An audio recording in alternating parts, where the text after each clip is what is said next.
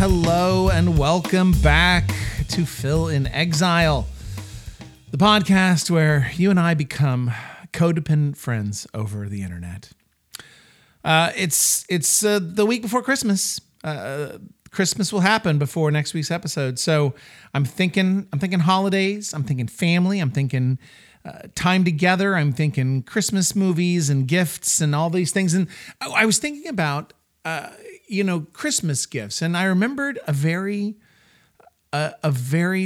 big event in my household as a child when we got our first ever video game system. It was called Pong.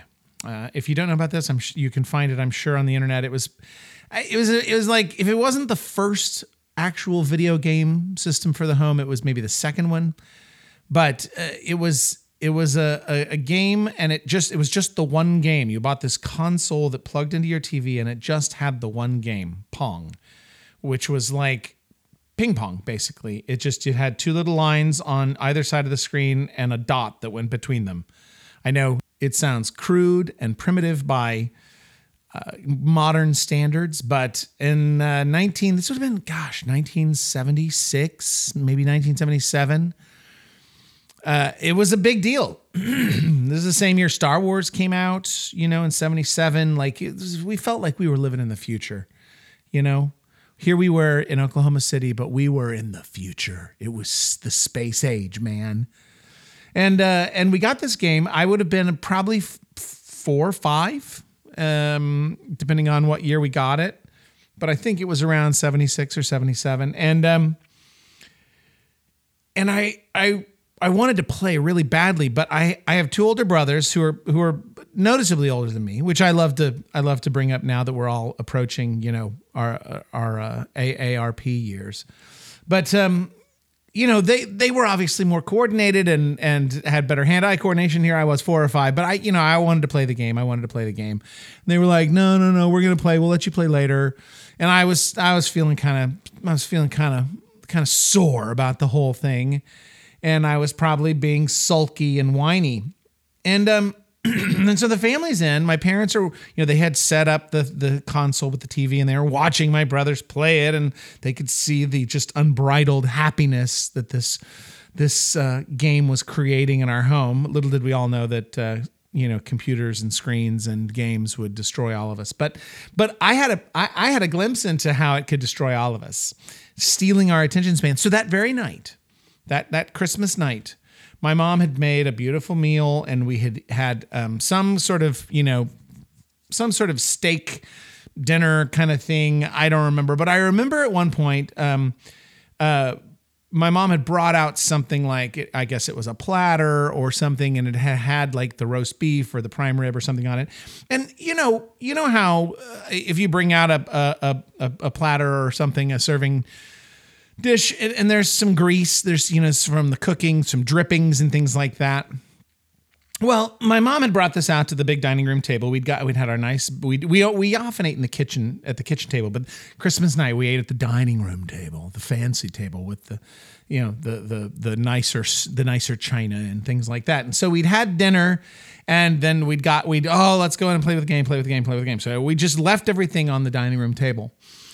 And because I wasn't getting to play and I was being sulky, I went off to pout in the next room, in the dining room. I think I was probably doing that thing where I'm like, well, I'm going to go in the other room and I won't even be in there. And then they'll feel bad that they're not including me. By the way, nobody ever feels bad that they're not including a pouting 5-year-old. Everyone's delighted that the pouting 5-year-old has left the room.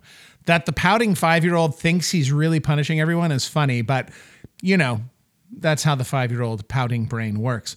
Anyhow, I had gone into the next room, into the dining room, to pout and sulk and to punish them all by my lack of presence in their lives. And they were somehow carrying on with great joy and happiness together in the next room. But when I went into the dining room, I looked and I noticed there was fire on the middle of the table. The table was on fire. And what had happened was we had, because it was a fancy Christmas dinner, we'd put candles out. We'd had candles on little candlesticks. candlesticks on candle stands. And I guess somehow one of them had fallen over, and it had fallen over into the pan drippings and lit them on fire. And there was a fire in the middle of the table. It wasn't a huge fire, but there was a fire in the middle of the table that was, increasingly growing in size.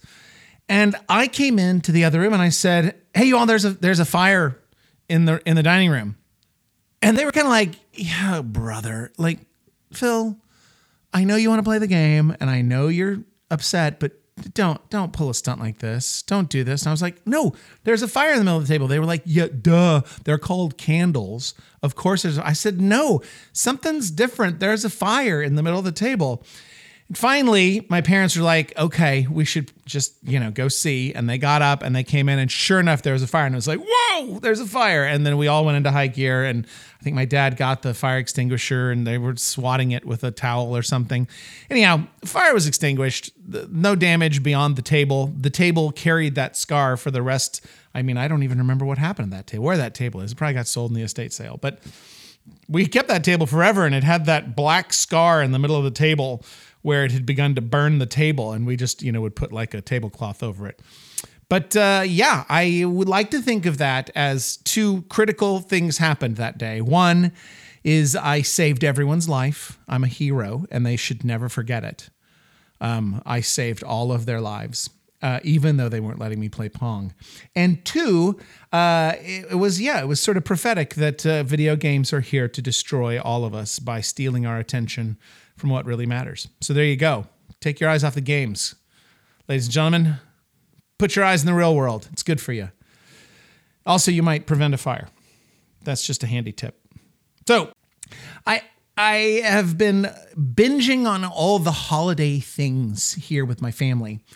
We've been binging on, obviously, delicious things. There are many delicious things associated with the holidays. And what's great here in Germany is the Christmas market thing. You can pretty much just get in your car or get on a train, drive to the next town, and there will be a Christmas market. And if I'm honest, they're not different from each other. Like, guess what? You're going to go there and you're going to find some grilled meats. You're going to find some Reibekuchen, which is this little potato pancake. You're going to find Glühwein. You're going to find, and you're going to find churros. For some reason, churros have made their appearance now. Crepes, so we get a little from a little Spain, little France. Anyhow, it's not. There's going to be a ride, some very sketchy looking ride for kids to ride, like a Ferris wheel or a little carousel. But it's not. There's nothing new. But I got to tell you, I love the excuse of saying, "All right, let's go to the next town and get something delicious." So we've been enjoying all of the delicious things associated with the holidays, but we've also been consuming our holiday media, and I got to say, Christmas music is the best. Just can I get an amen on that? Christmas music is the best, and I'm a huge jazz fan. Like I wish I could go out and get people to understand how amazing and incredible jazz is. That it's this art form that sort of summarizes the possibility of humanity, and it's also sort of a history lesson on the messy way America came into being. And I mean, just everything about jazz is fantastic, and it just swings, and like when it's good, it just makes like my hairs on the back of my neck stand up and my palms sweat, and jazz is the best. Anyhow, and then there's Christmas jazz. Christmas jazz. There's a whole subset of jazz that's Christmas jazz that's just fantastic. Now, if you're not a jazz fan, first of all, come on. I mean, come on. Jazz is the greatest. But Christmas jazz, surely you can like make an exception for some Christmas jazz. I mean, I think it's possible that you can understand that this is an important thing that we do, is listen to some Christmas jazz, because there's so much good Christmas jazz. So I'm going to make a recommendation. If you're feeling a little humbuggy, you're not feeling the Christmas spirit, here's your assignment, okay? Go out and listen to this album on your streaming platform, or order it from, Amazon or whatever it is you do. Ella Fitzgerald wishes you a swinging Christmas. Just take it from your old pal Phil. Go listen to this album. And in particular, listen to Have Yourself a Merry Little Christmas. Oh, it's so good. They find the groove, the rhythm section in that one. They just hit the pocket and it's perfect. And it's just the perfect rhythm. And they're just got this laid back swing, and her voice is so sultry and amazing. And just, she's the best. Go listen to that one. And if you can't get some happy holiday juju going, then I don't know. You need to go get some counseling, because it's amazing. It's amazing. That album. Oh, and then, in a week you can listen to What Are You Doing New Year's Eve, which is just romantic and beautiful and fantastic. Oh, great album. Ella Fitzgerald. Ella wishes you a swinging Christmas. Just trust me. Just trust me. It's good for you. Go listen to that. I mean, there's millions of other great Christmas albums of all genres, but I'm telling you, Ella wishes you a swinging Christmas is it's at the top. It's amazing. So, yeah, we've been listening to the Christmas music. We have pretty strict rules about when in the year we can listen to that. And that has to happen after Thanksgiving. It's between Thanksgiving and New Year's, and then you got to put it away. So it's a short window. So we've really been hitting that. We've also been hitting our Christmas movies. We watched White Christmas because we love a good 1950s song and dance musical. I haven't yet done It's a Wonderful Life. I kind of have to get in the right headspace for that one, because I know I'm going to cry. I'm going to cry when Mr. Gower smacks around the young, George Bailey, and it's a tough scene. It's a hard one. It makes me so sad, and then the ending is, and has anybody else noticed that movie might just be a little bit of socialist propaganda?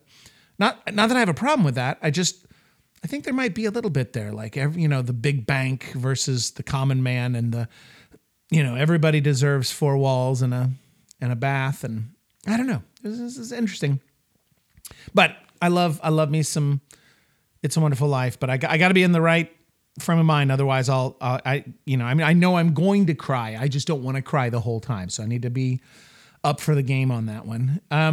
We also include Die Hard in there. My daughter made a convincing argument a number of years ago that Die Hard does belong in the Christmas canon. Okay. That's fine. It does have a lot of Christmassy elements, but also a lot of mayhem and violence. But yeah, okay, I'll go with it. Elf. I came to Elf later in life, and so I don't love it the way everybody else loves it. But I know that. Don't get mad. It's good. I don't love it the way a lot of people love it. It doesn't do for me what it does for some people, but that's okay. Hey, man, different strokes for different folks. With that being said, I am going to defend Love Actually. And I know there's a lot of controversy about Love Actually, and that people get really upset, and then they talk about how there's a lot of unhealthy relationships in that film. Okay, fair enough. They are, in fact, I would say most of them are messed up in one way or another. But I kind of think that's the point. I don't think you're supposed to watch Love Actually and go, I need to emulate these relationships. Like, which one would you pick? The novelist who wants to marry the woman that he has yet to have a full conversation with? Or, let's see, the guy who's stalking his best friend's wife, even after they're married? Or I guess there's the prime minister wanting to date one of his employees, or the office romance. Well, but she's got the boundaryless relationship with her mentally ill brother. I mean, they got the cheating husband. I don't look at any of these and go, well, this is a model for a healthy relationship necessarily. I mean, strangely, the body doubles that are not really focused on a whole lot have the most evolved relationship in terms of it beginning with conversation and getting to know each other, and then moving up to just having a simple date out and anyhow. But I don't look at this film and think you want to have these things go this way for you. But what I do see is a lot of those have happened to us. I mean, come on, be honest. Have you had at least one goofed up or sketchy, like romantic entanglement where you look back and go, whew, that was bad? That wasn't great, but man, I felt it with intensity. I mean, I have. Someday I'll regale you with stories of my goofy, cringy love life. But I mean, I'll save that for Valentine's. The point is that I look at Love Actually and I'm like, it's messy and goofed up in the same way that Shakespeare's Midsummer Night's Dream has all these people who are falling in love and out of love with the right and wrong people and getting confused. And this I don't know, it's that whole love makes you do crazy things. I remember taking a class on the British Romantic poets when I was in college, and it was a great class, but man, those were some tormented people.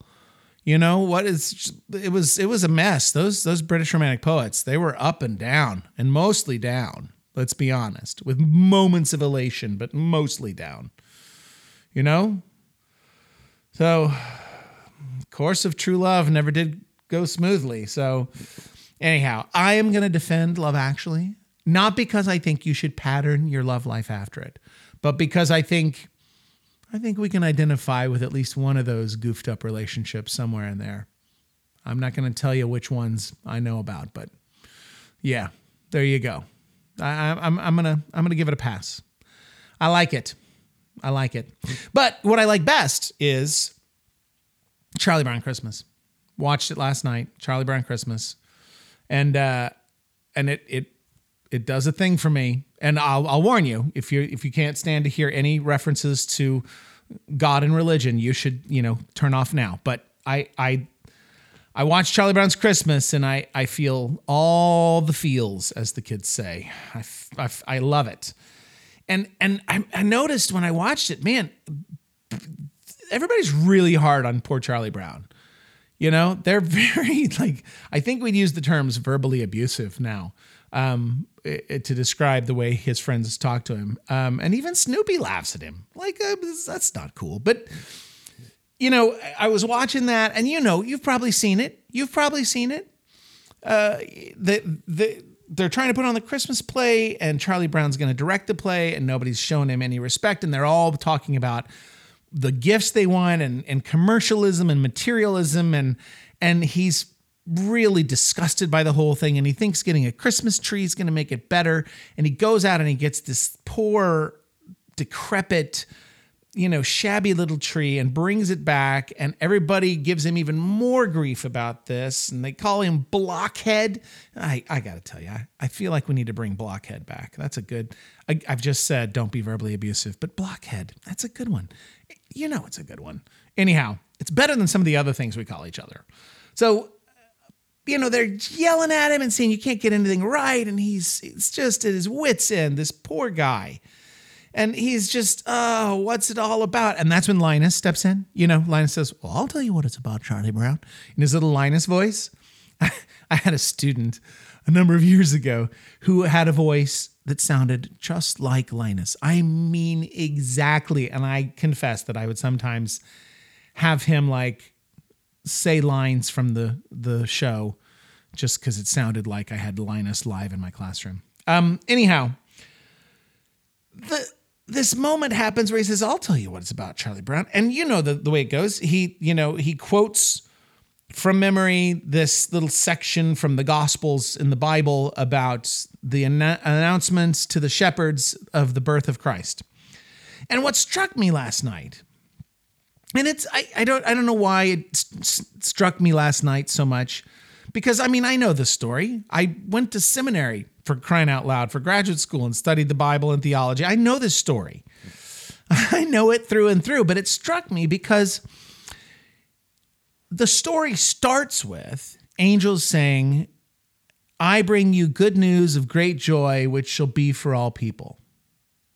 And then they say, the Savior is born for you. And then it ends with peace on earth and goodwill towards people. So it starts with good news, great joy, and finishes with peace on earth, goodwill to all people.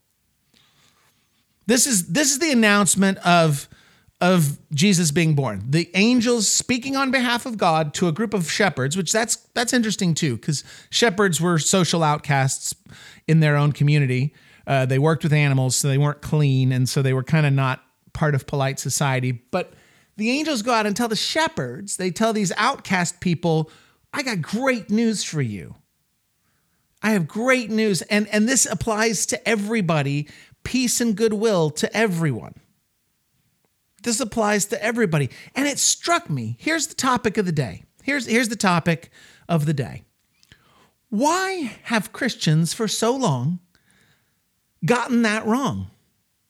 Why is it that Christians, instead of having a posture of peace on earth and goodwill towards everyone, decide that they want to go to war with everyone, and they want to condemn and judge and attack everyone? And I know it's not all Christians, but boy, it sure seems like it's a lot of them through history. And there's certainly a lot of voices like that right now. And it's just peculiar to me, because if you go actually read the Bible, which I know that's asking a lot. Most people don't. They can talk about the Bible that they haven't read. But anyhow, I have read it. I'm a fan. It's the best book I've ever read. But if you go read it, the people who are walking around in hate and judgment of everyone, who are constantly telling everyone how bad and horrible they are, those people are considered the bad guys in the story. Not the good guys. They're the bad guys. The ones condemning everybody and telling everybody how horrible they are. They're the bad guys. So how is it that so often in the name of Christianity, people are doing the very thing that's considered the bad guy thing and missing what the angels said at the very beginning of the whole story, which is, this is good news and there's peace and goodwill to everyone. Is that what Christianity is known for these days? Wishing goodwill to everyone? I feel like it might not be. I feel like that might not be what people think of when they think Christianity these days. Peace on earth and goodwill towards everyone. I don't know if they think that. But I just want to say to you, regardless of what you celebrate or don't celebrate this time of year, regardless of what you believe or don't believe, Uncle Phil here wants to tell you, peace on earth and goodwill to you, friend. Goodwill to you, whoever you are. Whoever you are, I wish you peace and goodwill. Period. Full stop. No qualification. Because I figure if that's what God said he wanted the angels to say, then I probably shouldn't, suggest anything else in this situation. I think the point is good news, great joy, Jesus' birthday, peace on earth, goodwill to everybody. Whether you celebrate and believe what I believe or not, peace and goodwill to you. So there you go. That's all I've got for this holiday season. I hope that you will have a lovely time of celebration. If nothing else, maybe celebrate a couple days off work. Hope you can do that. And listen to that Ella Fitzgerald, doggone it. I'm telling you, it's going to change your mood. It's good stuff. So with that being said, I want to say, as always, I wish peace and love to everyone.